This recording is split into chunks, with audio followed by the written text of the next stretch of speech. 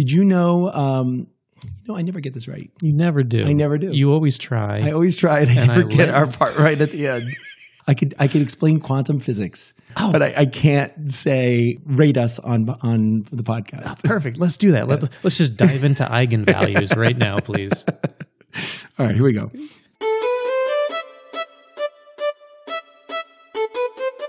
Welcome to I Used to Know. I'm Scott. And I'm Steve, We're your hosts for this adventure into the past. where we dive into things we used to know when we were kids that are no longer true. Hey, Steve. Hey, Scott. Hey, when we were doing our show on I Used to Know Pictures Took Time, you mentioned that the disc film we used back in the day reminded you of the old viewfinder inserts, right?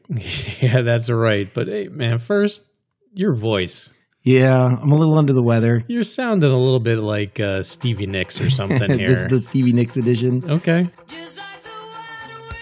All right, I'll take it. I'll take it. I can tough through this if you can. Yeah, I can. My voice, I've got plenty of both warm and cold liquids. I am ready to go. Ready to go. Yes. Perfect. All right, yeah. So this disc film that we're talking about, Absolutely. Yeah, it's basically just a bunch of square pieces of film. They're spaced out on these radial spokes of a plastic disc, and the viewfinder inserts we used back when we were kids, they're kind of the same thing. They're square pieces of transparent slide film. They're spaced out on a round piece of cardboard, right? Yeah. And if you remember, we said that it would make a really cool mini pod if we talked about the viewfinder or the Viewmaster, and this is it. Yeah. I used to know Viewmasters. Yay! And we're going to talk about how much we used to love those old Viewmaster toys. And although it wasn't exactly hours of fun, You'd be done pretty quick. yeah, I'm going to definitely say it was fun to pull out of the closet every once in a while, which I think I still do. The last time You I have used one? I do. Oh. I think I used it though. It was probably about 2 years ago. Mm-hmm. But when you pulled it out of the closet, click through a couple of those pictures, you're still amazed at how much fun that toy is for the moment that you use it. And I also remember it was great on road trips. Yes. Okay. So let's go back to the very first Viewmaster, right? And for that, we're going to need to use our Wayback Machine. Oh, yeah. So here I am. I'm setting the dial to 19. Oh, come on. Really? Yeah. I know that looks, Scott. It's the voice. Is the right? voice? Yeah, no. You want to go someplace else. Yeah. Well, I mean, so I'm guessing you're saying 1900 something in the 1900s, right? That makes sense to me. Yeah. So I'm just thinking just a wee bit back further than that. A wee bit. Yes. So I don't want to go too far back though. I'm thinking like 1838. 1838. Come on. I did my homework for this podcast, right? Really? Well, this time I did. Okay. Yeah, no, the others, not so much. Okay. But this time, I know that the Viewmaster wasn't even around in 1838. No. No, it wasn't around for any of the 1800s. Nope. But the granddaddy of the Viewmaster was the stereoscope. Oh, right. What the doctors used to hear your cough and your heart, right? The stereoscope. Seriously? Yeah, You had to go to the dad joke. Dad joke. Of course. I couldn't pass up a dad joke. All right, continue. Sorry for interrupting. So the stereoscope is a device which allows each eye to see a different picture, but in a way that your brain sees one 3D picture. The stereo. Okay. Right. So basically, you have something that looks like binoculars, one lens for each eye, and then for each eye, there's an individual picture. And it's usually of the same object, but the idea is that each picture is just slightly off, and it's off by the distance between your eyes. Okay. So, I mean, let's do an experiment. Oh, I'm ready. All right, so everyone listening, unless you're driving or like flying an airplane or... All those pilots that we have as subscribers. There's long flights. They could be listening to us in the air, 30,000 feet. Or anybody using heavy machinery. That's probably a bad thing. Don't participate in this experiment. Right. So only do this if you're somewhere safe and you're not moving, I'd say. Okay, fair enough. Right. So, all right, now cover your right eye. Got it. With your hand, and then just kind of look around with the one open eye. I'm looking around. All right, and then now switch. Right. So now take that hand off, put the other one on the other eye, your left eye, and now look around. A little different. Now they're a little different, exactly. So that's the point: is that the perspective of everything you're looking at is just slightly different for each eye, and it's the difference is the distance between your eyes. So now, if you take two pictures and each picture is taken with that same distance between the eyes, right? If you place each picture in front of each eye, and create a way so that like one eye can't just be like tricky and see the other picture. So you want to make sure you're staring. Each eye gets its own picture and it's staring right at its picture. You're tricking the eyes. Yes. And so basically your eyes are seeing the two perspectives, and therefore your brain's going to combine the two pictures into one picture, and it's going to be one 3D view, and that is a stereoscope. I love it. Science. Exactly. And now to go back to the point of 1838, that's the first type of stereoscope was invented by Sir Charles Wheatstone. And in his situation, he used a mirror. So instead of two lenses, what he did was he had a mirror that was like a triangle. Okay. And he put the one edge of the triangle between his eyes, like where your nose is, so that basically one diagonal mirror was facing, to the right a little bit, and the other one was facing. No, it was a lot. It was it was a 45-degree angle, so that you were seeing two pictures that were like facing like where your ears would be, like facing towards your head. Oh, okay. So you would split the view, and you'd be looking at those two pictures. I got you, but you have to set the pictures up to your left and your right. Exactly. So they were facing like your head instead of facing towards your face. They were facing towards the side of your head on each side. But the mirror was letting you see each eye was seeing its own picture, and it created the stereoscope that way. That was his invention, and that was back there in 1838. Well, that's cool, but that's no ViewMaster. Right, a ViewMaster is just this, if I remember right, plastic case. You got two eye holes. It's like a little stubby binocular, right? And it's got the slot on the top. You slip in this cardboard coaster, for lack of any better word. Like a drink coaster. Yeah. Not a roller coaster. No, it's just this round cardboard disc, but it has some picture slides embedded in that coaster. And then there on the side of this stubby binocular, there's a lever. And when you want to advance the film or the coaster or whatever you want to call it, you pull the lever down, and you can see one picture. And then you pull the lever down, it spins again, and you see another picture. It's all pretty simple. Very simple. No, so I love the ViewMaster. I mean, you felt like you were there. Like, if you had the one for Paris, right? You'd put that in there and you'd see like the Eiffel Tower in 3D, or, you put the one in for dinosaurs. Yeah. Like brontosauruses. Brontosaurus. Because I used to know there were brontosauruses. They're back, baby. They are. So you see 3D dinosaurs, or you'll go into space. You'd see like the planets in 3D. It was amazing. Like it was amazing. Yeah. It was a great toy. Well, toy? This is not a toy. It was a toy. This thing is a weapon, Scott. What? Yeah. It just started, with these two businessmen coming together, William Gruber and Harold Graves. Is that the guy from Die Hard?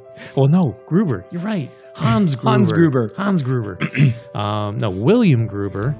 He developed this camera rig for taking the stereo photographs that you were talking about before.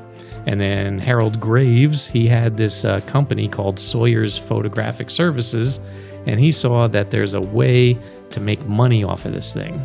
So together they formed this partnership back in 1938-ish, and they started making and selling these ViewMasters, selling them to the public, and they saw it for the first time at the 1940s World's Fair.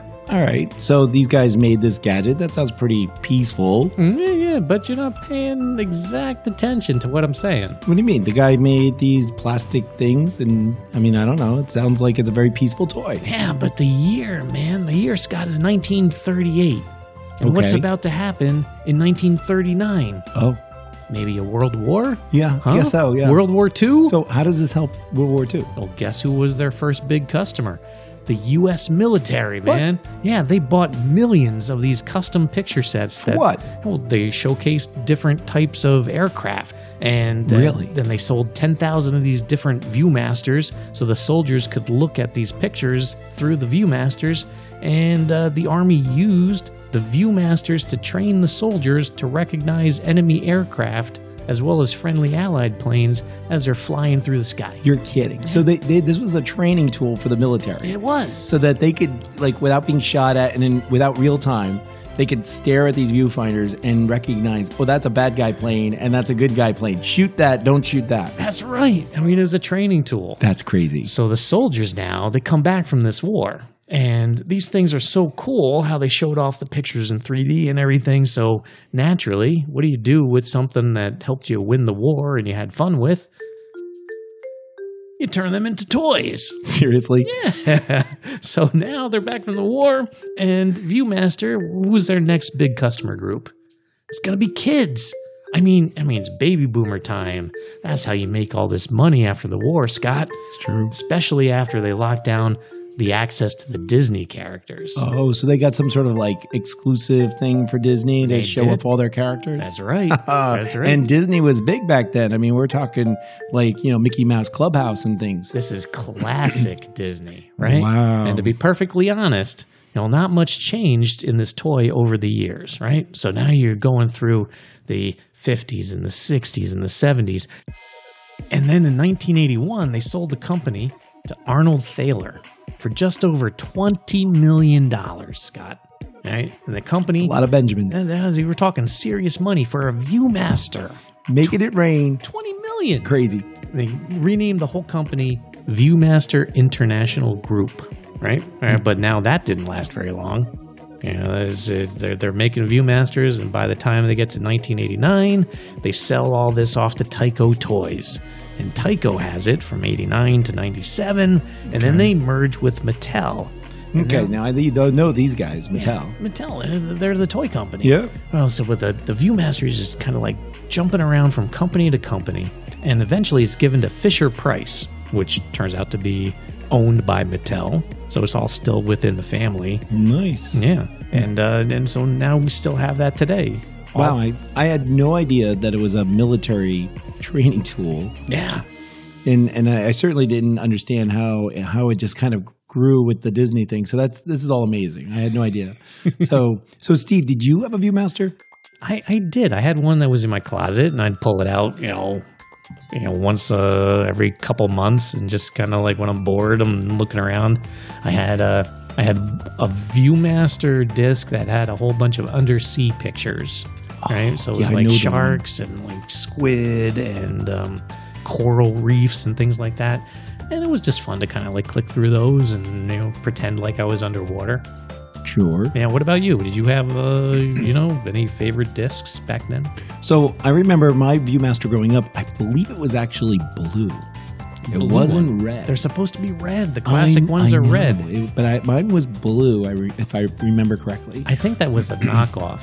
It could have been. That was like a View Miser. It could have been. I don't know. But it still took the Viewmaster discs. That's all that counts. Yes. So anyway, I remember mine, of course, I was like a spacehead. So growing up, I loved space and outer space. So for me, it was all about the planets. Like when the first space shuttle came out, I think I had the space shuttle Viewmaster where you would click through and you'd see the launch, and you would see the different things from there. That's You'd cool. see satellites. That's cool. I even I want to say I saw one once for Skylab. Yeah, which could be a good podcast. Ooh, because that's right. I used to know Skylab. That was all the talk. Yeah. You didn't know if it was going to fall on your head at one point. Yep. But anyway, so I had most of the space ones, and then I had some geography ones, like I said, the Paris one before. Mm-hmm. That was a real one that I saw. So yeah, that's cool. That's cool. Yeah. So, do you have any other thoughts about the Viewmaster? I do. You do? I do. Yes. Did you know that you can make your own Viewmaster, Scott? You mean like a Nintendo cardboard thing or something? Like make your own thing? Well, maybe. I didn't mean actually the device, but there are places on the internet where you can make the disc. You make your own pictures. The pictures? As in I get my pictures inside of a Viewmaster? Yeah, like a customized Viewmaster disc. That is so cool. Of your own stuff, right? So that is so cool. Yeah, like if your family pictures or, your vacation, you can put it into a Viewmaster. Nice. Yeah, if you Google it, you can find people that will upload your photos. Okay. And they'll create the Viewmaster of your wedding, your kids walking for the first time, whatever. That's awesome. Well, that's amazing. I had no idea. Yeah. How about you? Do you have anything else? I do. Of course you do. And it is about Google Cardboard. Okay. You mean like this 3D device you make out of the cardboard, and then you use your smartphone to become the screen, and it's like a virtual reality system, and you can Google Cardboard. So you know about this stuff? Well, yeah, of course. I'm a physicist. I know what I'm talking about. Huh. Okay. Well, so the Viewmaster has gone to Google Cardboard. So they have a ViewMaster VR viewer now, where you put in your phone, just like the Google Cardboard, and they give you a little ViewMaster disc. But this time the discs, they don't actually have pictures on them. What you do is you take the disc, and then with this new VR headset, you aim at the disc, and the disc has some sort of like picture that it can identify, and then take you to, the pictures you're going to see in a VR world. So it's ViewMaster 3D, but it's ViewMaster 3D VR. So you can move around and stuff. So think about it like a Batman one. There's a disc and it's got a picture of Batman on it, but there's no pictures on the disc. It's just it's not a QR code, but it's a special code that the system recognizes. You aim your ViewMaster VR at it, and then you've got all the 3D pictures of Batman. This is mind-bending. It's basically Google Cardboard, right? Why do I need a ViewMaster VR viewer? You mean versus just Google Cardboard? Yeah. Well, a couple reasons. I mean, A, Google Cardboard really isn't for kids, right? If you put your phone in there and you give it to some little kid, your phone's going to get wrecked because it's just cardboard and they drop it. It wasn't designed for little kids, right? So B, this thing's also not that expensive. If you go to Amazon, you'll find it for like $10 or $15. It's not that expensive, and it has a nice plastic housing to keep everything, your phone safe and stuff. Nice, right? C, the upside is because it is for kids, right? There's a way to make sure that whole disc concept, aim it at the disc and get content. There's no accidental see the wrong content. Good point, man. So it's all appropriate for kids. That would be in 3D and everything. So you don't want that. So it's all good, right? And then, and D, it's just super cool to say that it's the ViewMaster of the 21st century. I mean, come on. I mean, Google Cardboard, no offense to Google, but do you want to say I'm using Google Cardboard, or do you want to be like, I've got this ViewMaster VR?